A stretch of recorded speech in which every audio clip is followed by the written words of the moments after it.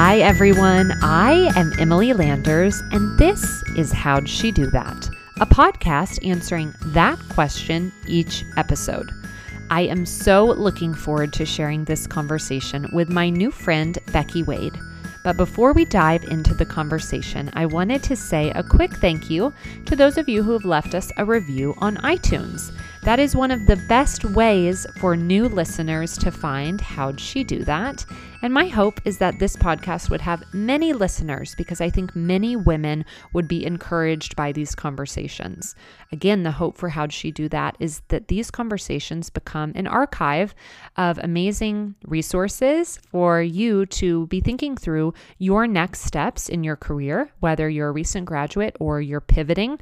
I hope that within these conversations, you'll hear how other women have done things that you may want to do, and it can put you towards the path of success.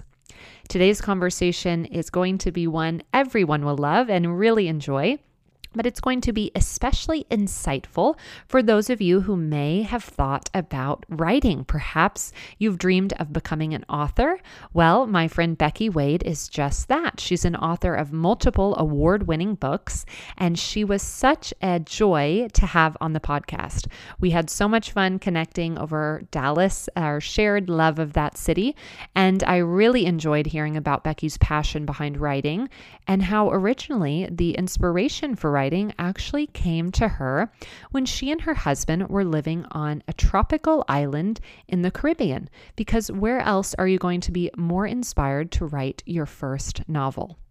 Becky talks a lot about different tools that new authors or people who would like to begin writing can use, and there's a lot of practical resources. So you guys are going to want to listen in and hear more from my friend Becky Wade. Again, thank you so much, Becky, for joining me on the podcast. I know that my listeners are going to love it, and you guys are going to want to read her books. So without further ado, here is my friend Becky Wade on How'd She Do That? Hello, everyone, and welcome to today's episode of How'd She Do That? Today's guest was born and raised in California, and throughout her childhood loved producing homemade plays starring her sisters, friends, and cousins. These plays almost always featured a heroine, a prince, and a love story with a happy ending. She's been a fan of all things romantic ever since. Becky and her husband lived overseas before settling in Dallas, Texas, and it was during her years abroad that Becky's passion for reading turned into a passion for writing. She published 3 historical romances before putting her career on hold for many years to care for her kids, but eventually returned to her passion for writing. She's the Christy and Carol award-winning author of My Stubborn Heart, the Porter Family series, and the Bradford Sisters romance series. When she isn't enjoying time with her family, she is likely encouraging other authors, writing, playing tennis, or carting her kids around town. Becky Wade, welcome to How'd She Do That? Thank you so much for having me, Emily. I'm delighted to chat with you today. I am so happy that you're here. And this is really fun because I think that our introduction was actually through my dad. I don't know if we've ever met in person. That's right. Your dad is the pastor of Park Cities Baptist Church in Dallas, where my family has attended for many, many years. I think coming up on about 20 years we've been going there. So, oh my gosh. Yeah, I feel like I know all of you through him and the things that he shared from the pulpit over the years. Oh my gosh. Well, I am so happy that he connected us. I think he knows your heart and passion behind writing and all that you've done. Very successful author. And I'm just a self-published recent author. And so I think he just thought, gosh, you guys are going to be friends. And as I was thinking more about you today and this week leading up to this conversation, I was like, yeah, we are, especially when I saw your amazing kind of time living abroad. I'd love to hear just all about you and a Baylor girl. I love it. So I'd love to kind of hear your journey. A lot of my listeners are actually during the post-grad season of life. Many of them are wondering what might be next. I'd love to hear kind of the beginning of your career and your marriage and kind of what was going on during that time. Sure. So, yes, as you mentioned, I attended Baylor after having grown up in California, and I absolutely loved it. I majored in business and had intended Oh, to go into a sort of corporate route with okay. my professional life. And then I made the life-changing decision to marry my husband. And so, actually, really shortly after I graduated, we married. And we had both loved the idea of traveling and seeing some of the world during that phase of our lives. And so he took a job in the Caribbean, actually, on the small island of Anguilla. Oh, And the two wow. of us set out there together. We were in our 20s, and we just, I think, recognized that that was the time to take some of those opportunities to live overseas and to travel. You know, we didn't have a mortgage at that time. We didn't have children. We didn't even have a pet. And so Yes. we were able just to set off with nothing in our suitcases except clothing and make a life for ourselves on this little Caribbean island. We had a home that was provided for us that was already furnished. Wow. And he worked at a fantastic resort called Cap Juluca, which is still open and running. And he Yes. was their tennis pro. He had played tennis for Baylor, and he had been a tennis pro for a few years after he had graduated, prior to when I graduated. And we lived there for 3 years. Wow. Now, one of the things about Anguilla is that they are very protective of jobs for their local people. Mm. And so when I got there, here I had this freshly minted college degree, and I was ready to get to work, but I found myself in an environment in which they would not issue me a work permit Wow. because I didn't have a skill set like my husband did, Right. which qualified him to work there because he had a skill set that no one else on the island had. No one else was qualified to teach tennis, Wow. but many other people were qualified to do business type jobs. Sure. And so here I was for 3 years with not a lot to do. And so I started volunteering and playing tennis, and I began to fill my life with some really wonderful things. But I had always loved to read. Mhm. Never once considered that I might attempt to write anything until I was in that situation. So I do think that sometimes in life, we can have a plan for the way that we're going to go, and then the situation intervenes, and we find ourselves, you know, in a circumstance that we maybe didn't expect, and our choices are limited in ways we didn't know. Right. And that was me. And so for the first time, because of that predicament that I was in, I thought to myself, well, I have time and I have an imagination and I have a computer, so maybe I could attempt to write something. Wow. And so I sat down and began writing what turned out to be a tremendously long manuscript. And I wrote it purely just fueled by passion and love for it, because shortly after I started writing it, I fell in love with writing. And Wow. that is a love that hasn't left me for all of these years. And so for 4 years after that, Emily, I just wrote manuscript after manuscript, and I got nothing but rejections. We were there for 3 years, and then he was transferred through his same tennis management company to Perth, Australia. Oh my We gosh. were able to live there for 1 year, which we loved. We actually would have stayed there longer, except that he was offered the job that he still has to this day in Dallas while we were in Australia. And we thought, you know what, this job offer is too good to Right. pass up. And so we came home from Australia back to America, and he took that job.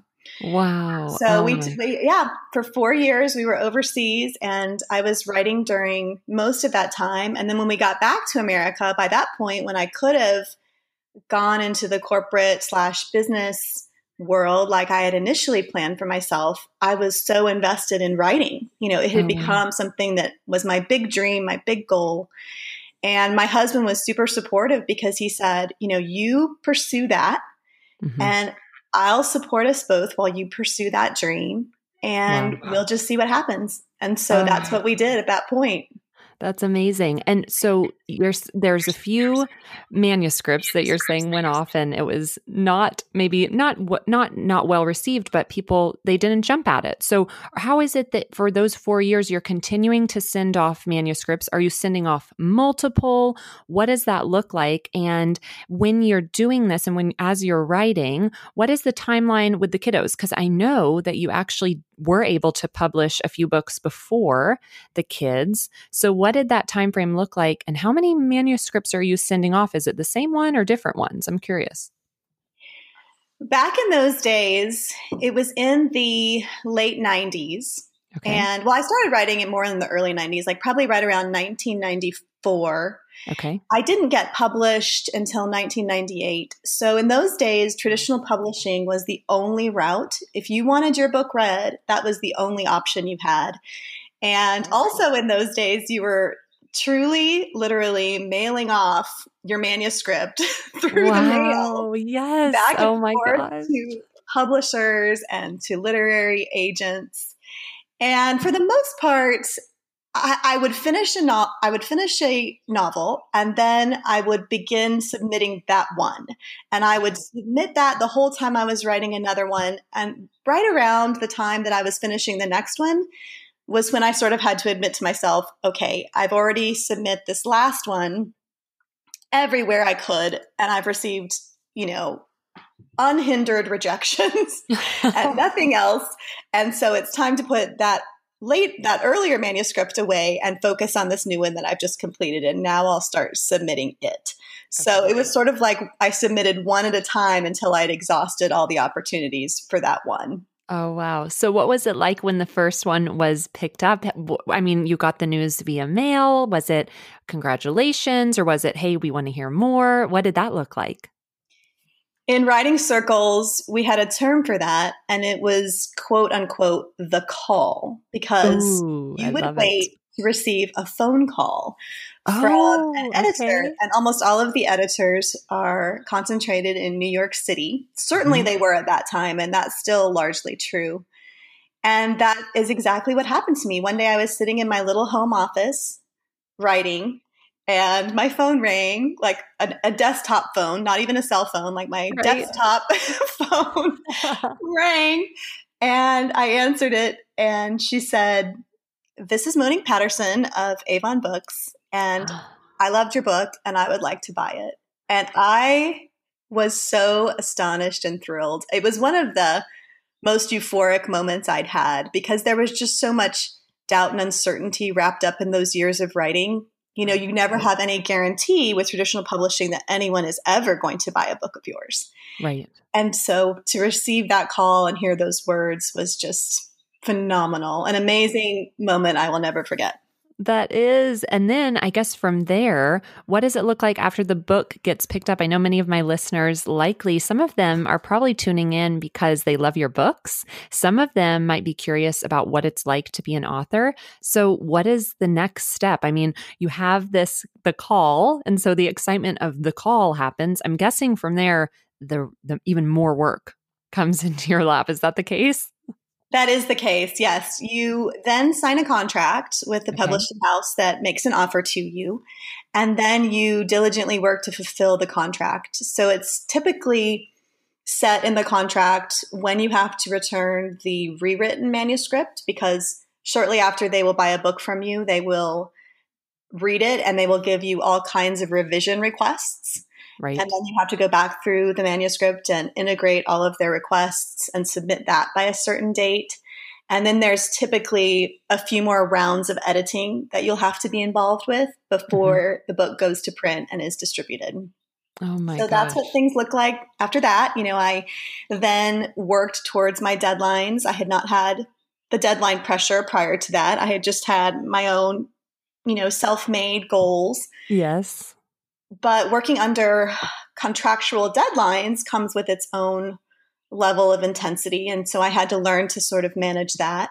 Yeah. And I just fulfilled my contracts. And I did manage to publish 3 novels with Avon back in 99, 2000, and 2001. And then right as I had submitted my final manuscript in December of 2000, That book did not So come out fun. until a year later because in the traditional publishing world, Oh. books are in the pipeline for a long time. They're in the pipeline for anywhere between 11 months and 18 months.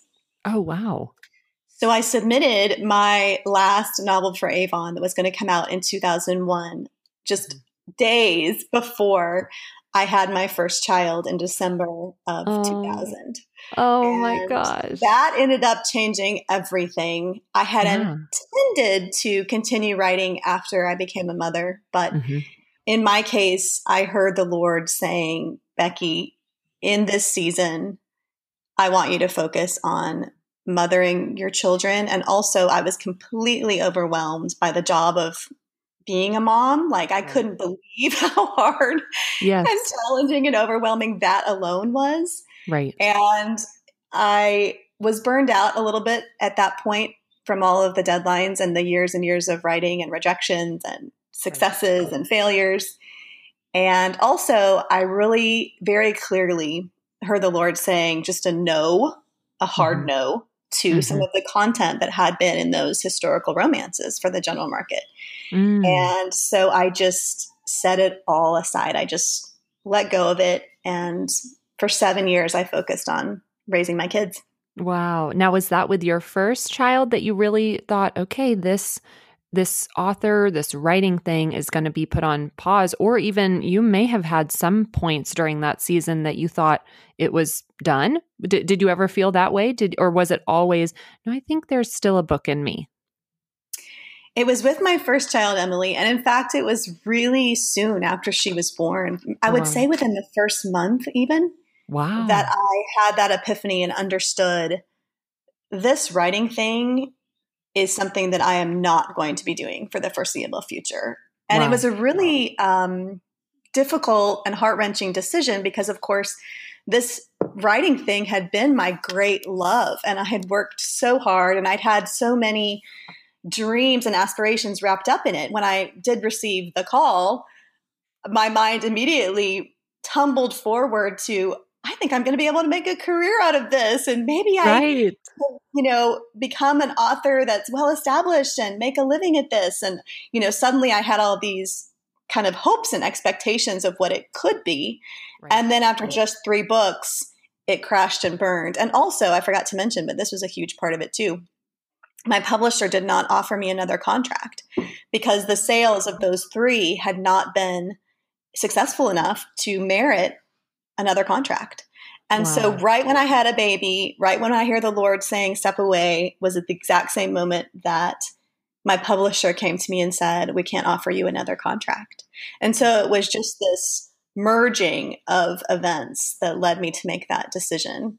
And at Yes. that time, and for 7 years after, I thought I was completely done and would never write another book again. So, it was always a little sore spot in my heart that Hmm. my writing career had ended on such a depressing, sad note. Right. Oh, my word. And so then it's so fun to think about your timeline because when we're in kind of a season of life that, like you said, it's almost like it kind of piddled out. It's like, okay, bye, writing career. That was so fun and exciting. And I think a lot of my listeners, they can relate to different projects they may have had. But for you, you have the kiddos. And I'm so curious. I want to know how far apart they are in years, but 7 years. And then from there, I can't wait to hear how it came back together. But what was the timeline with the kids? And then what was it at the end of kind of raising the kids and getting them kind of up and ready to be little people that you were able to say, you know what? I think I have a book in me. My first daughter is 3 years older than my son. Okay.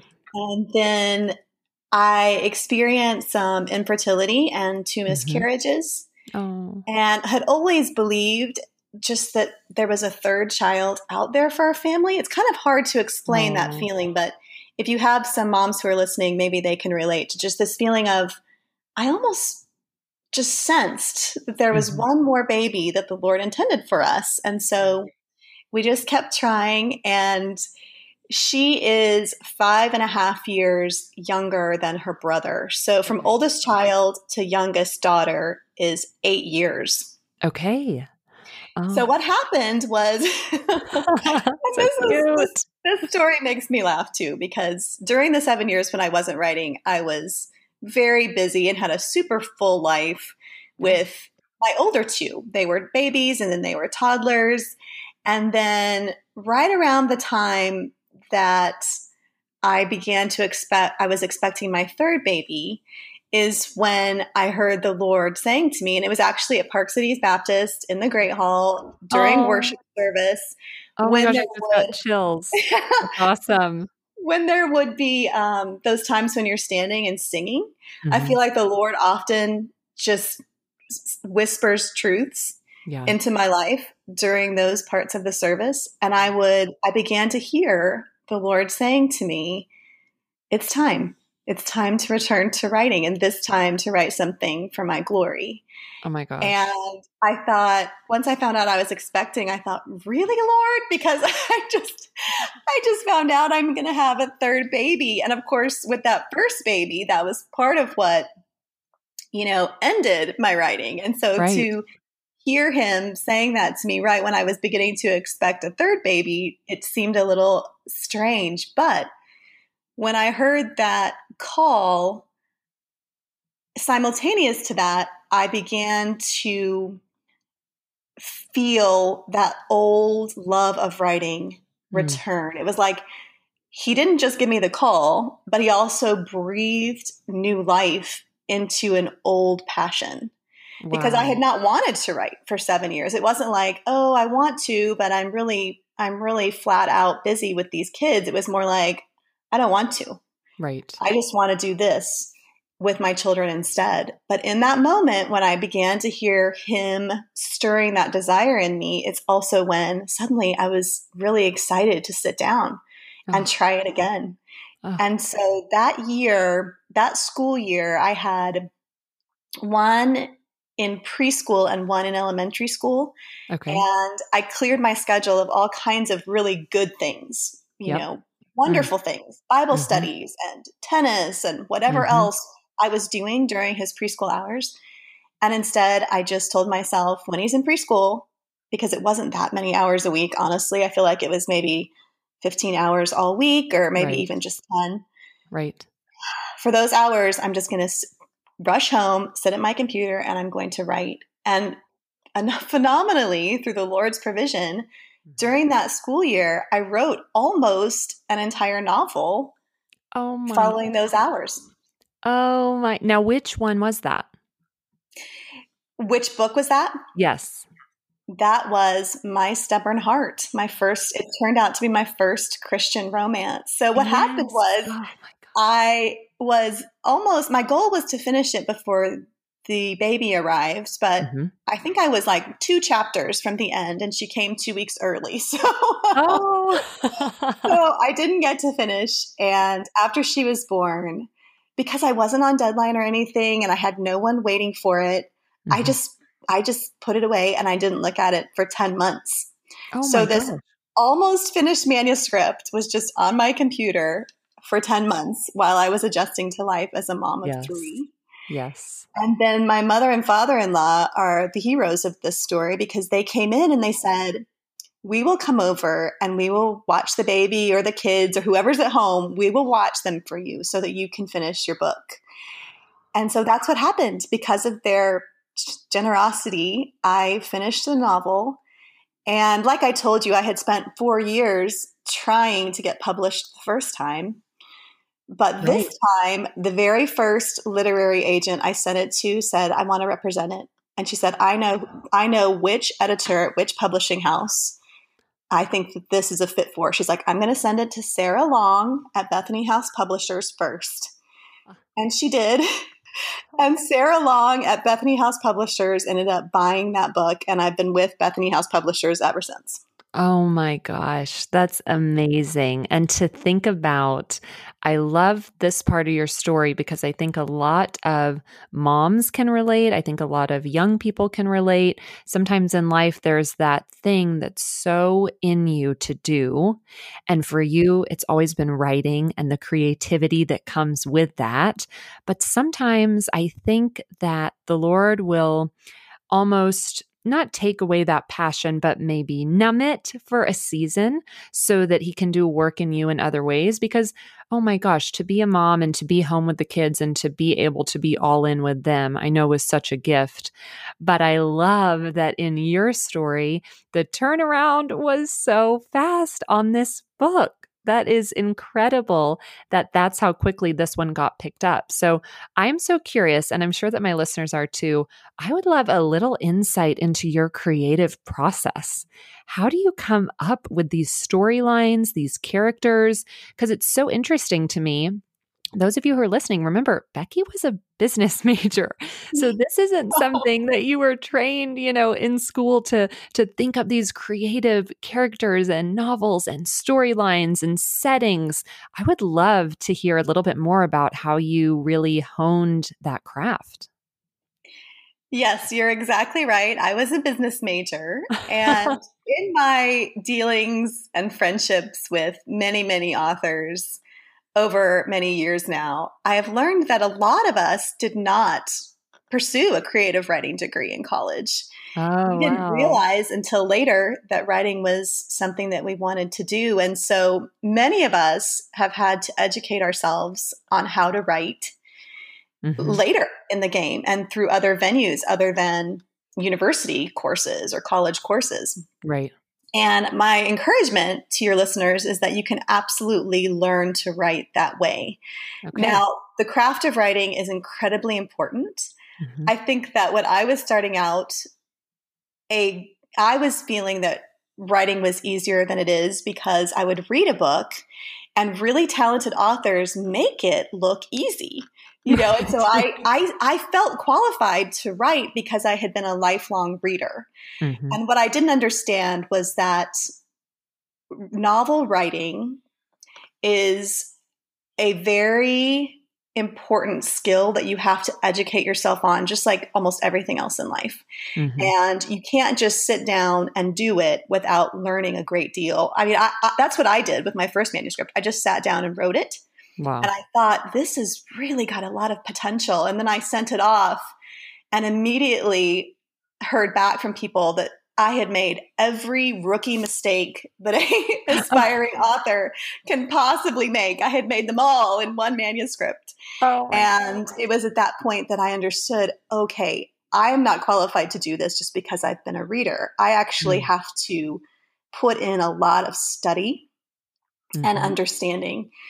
So in my case, as far as where I gather my inspiration, when I am about to launch into a new novel or a new series, I will sort of begin to look at the world with the question of what if in my head at all times. And everything that I see and do and hear is potential fodder for a new story idea. So for example, when it was time for me to start writing the series that I'm writing now, I wanted to connect the characters in a way that wasn't through family ties because I had just completed 2 family series and I loved writing those. But I thought, okay, how can I connect characters in a different way? Right. And it was right around the time that the boys on that soccer team were trapped in the cave in Thailand. Was it Thailand or Indonesia? Yes. It was. Yes. It was the 2. The little boys were on the soccer team and they went exploring in a cave, and the water's monsoon rain came in and trapped them in the cave. And the entire world was captivated by their story, including me. Every day I would wake up and I would get the newest update on whether they'd been found. And then once they were found, had they been saved? And I was so drawn in by the story. And so my writer brain thought, okay, what if I connect characters in a way that is similar to this? Right. What if I send a group of middle school kids from a church in Georgia on a mission trip down to El Salvador? And what if while they're there, some of them are asked to return some sports equipment to a building? And what if while they're in the building, there's a 7.8 earthquake? And what if that traps these 5 kids together alone in the base of this building? And what if one of them has a cell phone and calls his parents, and so the parents alert the media and the whole world waits and watches and prays for their rescue. Wow. And what if the scientists and architects determine that there's no way to get them out? The building has fallen in such a way that they can't be rescued and survive. Mm-hmm. And what if, when they finally reach the kids, God does something completely miraculous and he holds up a wall that has no reason to stay where it is, and that wall protects them so that rescue workers can get them out.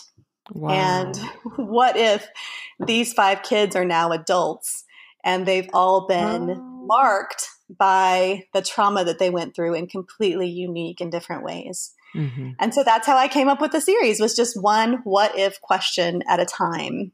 And eventually that drew me to what became an entire series concept. That's incredible. And I think to think through the story that you just shared, and I'm familiar with your books, so I know that this is the case, but when you're writing those what ifs and that entire storyline, that can be totally interchangeable to the reader in thinking through their own life. Is that something that you think of as you're writing? Like for me, as I hear that kind of story, you can think of things that you may be trapped in or ways that you may feel trapped in life and how God can move on your behalf. Is that something that you tie in to the storyline that you kind of think, okay, this is something that the reader can relate to? Because that sounds like something that as I'm reading, I would be thinking, okay, interesting how that ties in with the readers, their real life and what might be going on in their own life. Yes, very much so. I always hope to create very real and relatable characters. Mm-hmm. And as you mentioned, I do absolutely hope that readers can find something about the story, even if it's metaphorical, right, that they can apply to their own lives. So in my new book, Stay With Me, I use short first-person flashback scenes between the chapters to tell the story of the earthquake and the days that the kids were trapped down there together. Mm-hmm. And it's very much a metaphor for any of us being trapped by anything. You know, it's a metaphor for all of the things that can trap us in a dark cave mm-hmm. in our lives. Right. And at the end of the novel, I talk about how Jesus's body was once entombed in a dark cave as well, but he wasn't left there. You know, after 3 days, the stone was rolled away and he wasn't forgotten. And he was loved every minute of that time. And so are we. And so, yes, it's always something that I hope can become very much applicable and meaningful to the reader. And what's amazing for me as the author is that readers will email me or reach out to me on Messenger or some other way. And they'll say, the Lord said this to me through the story. And sometimes it is something that I myself, as the author, didn't realize that he might say. Right. So the Lord has the ability to speak in such an individual way into each reader's situation and heart that even, you know, me, the author, didn't anticipate. And I love that about fiction. I love that people can live in the shoes of another character, you know, another person. Right. But understand real spiritual truths that apply to their own actual real life. Absolutely. That is amazing how you can kind of connect the dots, and not just you, but how the Lord uses your creativity to encourage others. I'm curious, do you have a real memorable encounter with a reader that you maybe could share with us? I think it's so cool to hear the connects that you have with real people, because as you're writing these books and you've got the kids and your family and you've got so much going on, all of our lives are so full, but especially for a mom, especially someone who needs quiet, needs inspiration, needs creativity. So to think about meeting the people that actually read your work, I'm sure is one of the most inspiring parts of your career, I would guess. Do you have any real memorable meetings with a reader? Maybe it was a long time reader that you were looking forward to meeting in person. Have you had any encounters that you're just like, this is really why I do what I do? Yes, I have noticed that the Lord is incredibly faithful to use readers to encourage me, often when I need it Oh, most. Like when the Lord oh, senses that I'm down or I'm struggling, that's often when I will hear from a reader. And have had a lot of wonderful encounters with readers face to face and through email and such. But one that sticks out in my mind was written by a foreign reader, actually. oh, My books have been translated into a few different languages, and she was in Poland.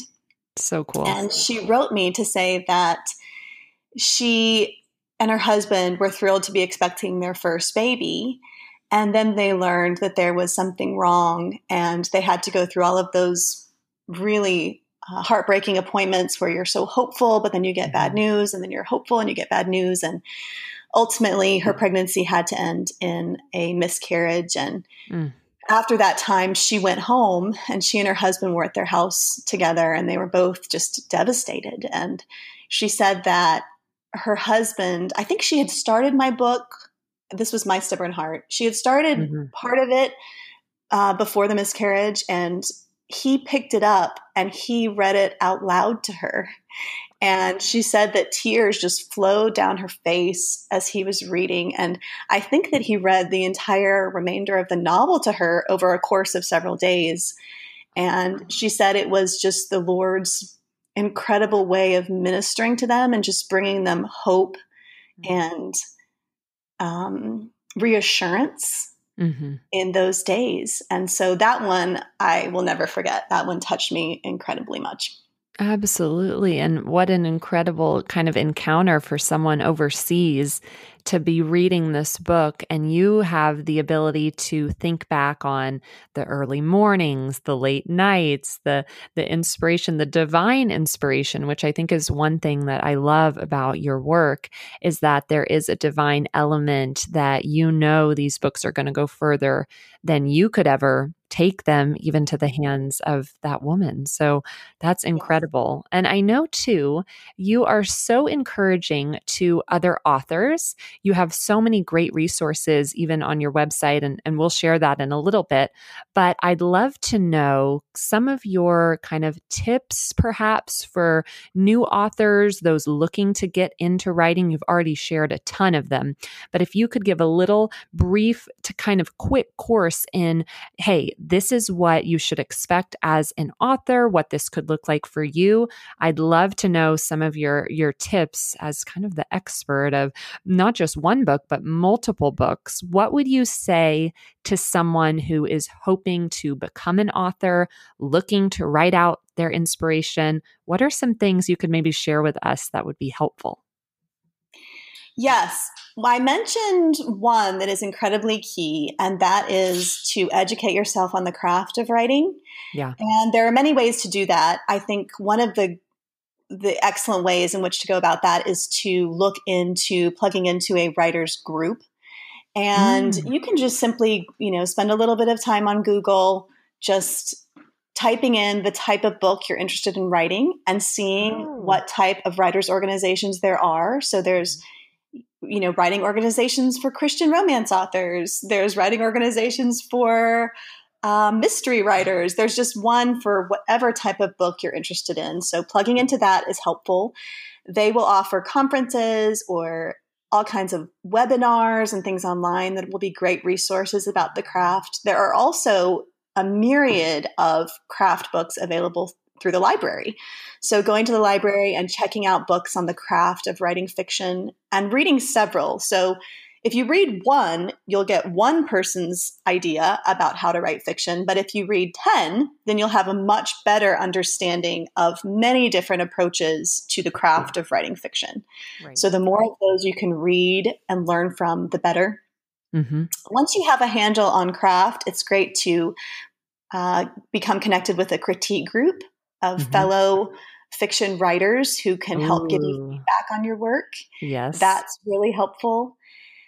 I also think that it's important to be writing. So it's not acceptable just to study craft and just to join a writer's organization, but you learn through practicing.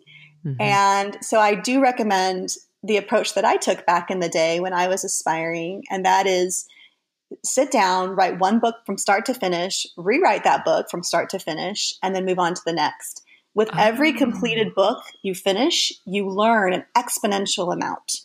And so that is such an important piece of the process. And so if you have a dream of writing and you're just not sure how to integrate it into your schedule, my suggestion is to make a plan and set a goal that is very manageable. So maybe you'll say to yourself, I want to write 1 hour this whole week, and I'm going to do it on this day and in this place. And then you just fulfill that goal. And over time, if you fall in love with it, you might be able to expand that goal into more hours per week or more pages per week. But I do think it's helpful to just make it a regular practice and to complete one manuscript after another.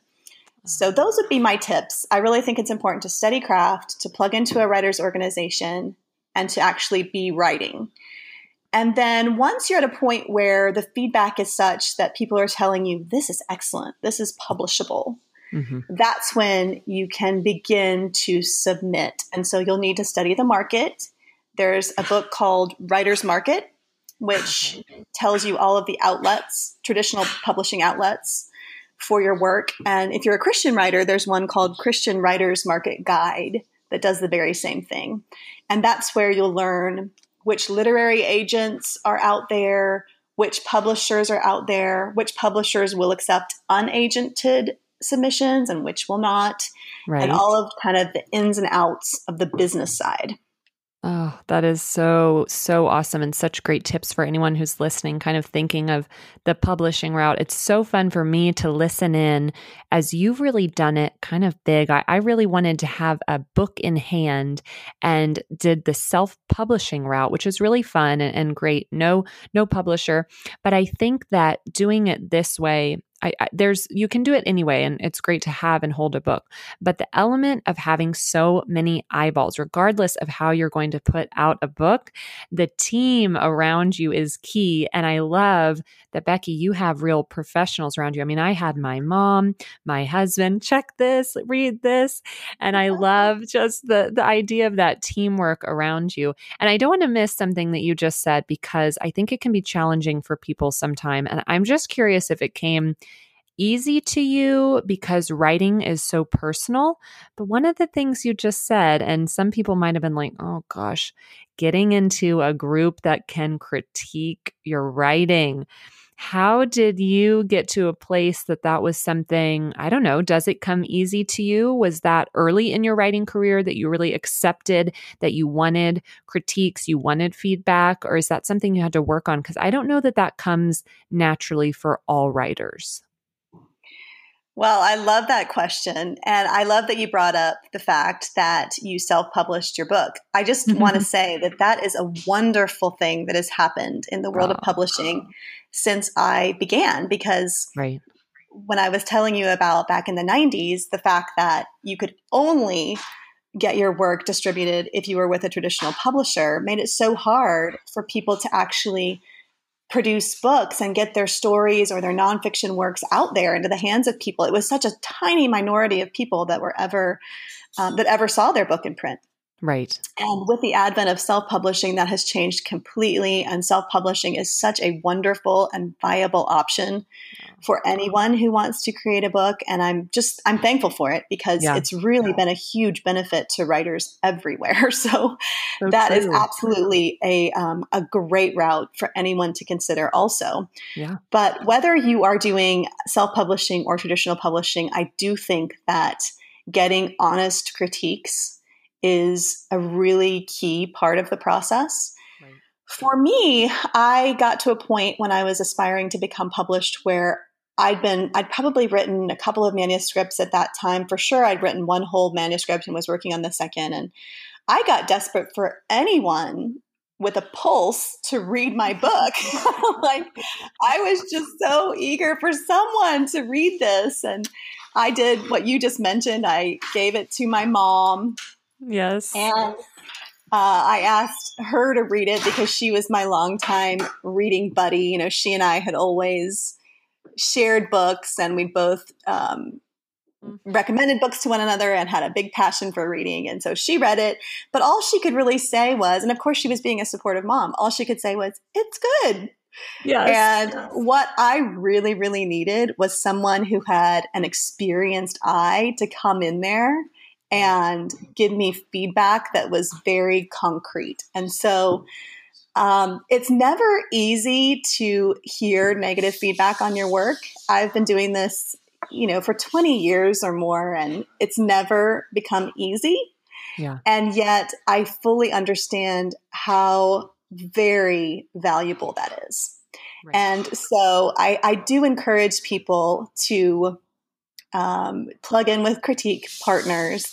And this is my advice when you receive a critique on your work.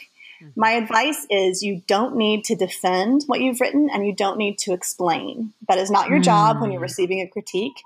You're simply listening and trying to hear what the other person is saying. And then later you can think on that and decide, is that applicable? Were they right? Or is there some portion of that I really feel like is accurate and I can implement? And some portion of that that's not quite right for me in my book. And that portion I will let go. And you just have to become discerning about learning, what things really are realistic and valuable, and then which things maybe don't apply to your vision. Oh my gosh, that is a takeaway for everyone, not just authors, but to get that critique. And of course, this person is there to help. So it almost is taking, kind of the way I would say it, is taking an unoffendable approach. Like, let them come in and share their thoughts and just kind of hold it there. And like Becky said, you can kind of move through and see if that rings true to you. Are they right? Are they maybe right, but it's an opinion and you want to go with a different opinion? I remember with my book, Take Flight, my little tagline is pretty long. It's a guide to navigating post-grad life and the tools you need to launch your career. And I had an awesome friend who is super smart and well-versed in kind of the publishing space. He said, that has got to be shorter. And he gave me a bunch of different options. And while I agreed it was long, it just resonated the most with me. And so I just kept it. But I love what you said about it's not your job to defend or explain. It's just your job to listen. So dang, if you're an author or if you're just a person, that's great advice, Becky. Oh my gosh, that's so good. Well, I have loved having you join me today on How'd She Do That? Before we wrap up, I want to know, is there anything that we haven't covered that you would like to, just about the writing process, your books? And I can't wait to share a little bit more about you, but is there anything else you'd like to just share with my listeners? Well, I would love to encourage all of the listeners who have any interest at all in writing a book to give it a try, to sit down and just begin and explore and have fun and see if maybe this can become something that you really want to chase after. If this can become a big dream of yours, you won't know that for sure until you try. And so I encourage everyone out there to try.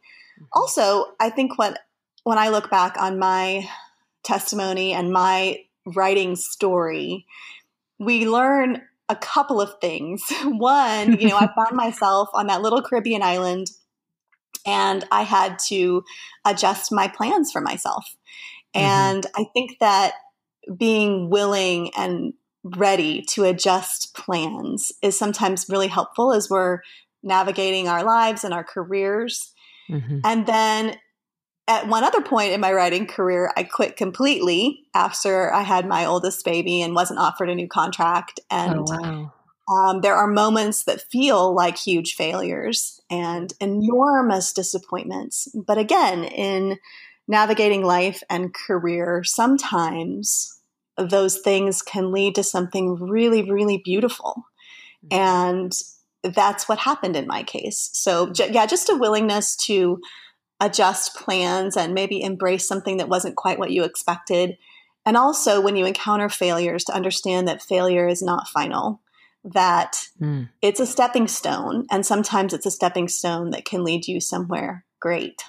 Oh, failure is not final, you guys. I think failure can be something, especially as women, we tend to want to steer clear of. And often, I think men will kind of go at it again and again and again and not feel so bad about failing. But I think failure, like you just said, Becky, failure is not final. It's a stepping stone to something else better for you, the next season of life. And it's so cool, Becky, to hear your story and to see how God's hand was over all of it and how you've encouraged so many. It's incredible to kind of think of your career trajectory. So again, thank you for coming on today. I know that this is going to be a funny question. And as an author, I wonder if it ever gets annoying, but you just launched a book. So you have a new book out, Stay With Me. Congratulations. What else can we be expecting? What else is on the table for you? Is there a book tour in the works? What does this look like? What might be next for you? I am currently actually finishing up the book that comes after Stay With Me. Stay With Me is the first book in my series about those 5 kids that were trapped by the earthquake when they were young. Yeah. And so the heroine of Stay With Me is one of those 5 kids. And I'm finishing up the book that comes after, which will be called Let It Be Me. I'm rewriting it now before submitting it to my publisher. Okay. And then the next step in the process will be receiving all of their revision requests and rewriting it again. So that's what's coming up next for me. I'm also going to be taking off some time this summer just to rest and recharge. I find that that's really important for my creativity, is just to have a break every summer and spend time with family. So those are the things that are coming up. And then I'll launch into the writing of the 3rd novel in the series in the fall.